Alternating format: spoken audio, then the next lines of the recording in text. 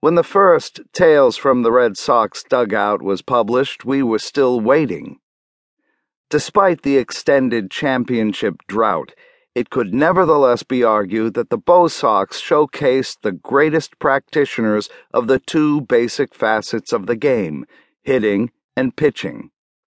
They boasted Ted Williams, whose name will forever be synonymous with the science of hitting, and Cy Young, the man permanently identified with excellence in the art of pitching.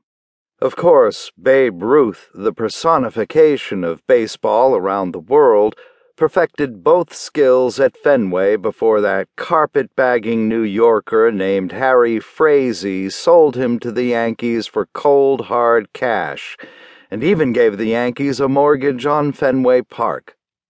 Frazee failed to realize that the real drama and melodrama was to be found with his Red Sox. The rise of Ruth as a bona fide Boston star and that eventual sale to the Yankees sums up the Red Sox saga, blessed and cursed in equal measure. Blessed with wonderful heroes and unforgettable heroics, cursed with bad luck and squandered opportunities. All this made the Red Sox more than just an American institution. It made them a beloved team. You can't say that about many multi-million-dollar corporations. You certainly can't say it about the Yankees. Maybe the Mets, sometimes. The Cubs and the old Brooklyn Dodgers, certainly, but never the Yanks. Teams don't become beloved strictly by winning, nor do they achieve this status by being just plain bad. Elements of both are necessary.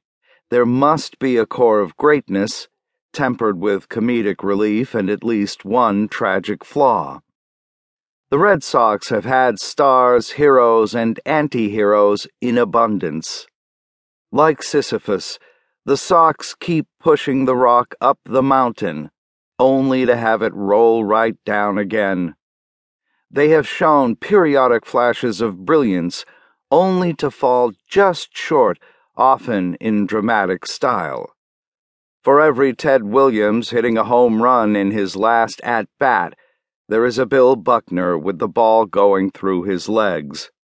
For every Carlton Fisk game-winning home run, there is the specter of Bucky Dent's devastating 1978 playoff homer. For every 1967 impossible dream, there is the very real nightmare of the 1986 one-strike-away World Series. And then along came 2004 and 2007. Did success make the Red Sox less eccentric, less interesting? Not on your life. More on that later, but let's also keep in mind 2011. Sox fans have been reminded what humility and humiliation is all about. The Red Sox image is a curious mix of vulnerability, humanity, and humor. America loves underdogs, and for decades the Sox were the perpetual underdog. As such, they were more convincing in the role of America's team than the media-hyped and image-conscious Atlanta Braves or Yankees.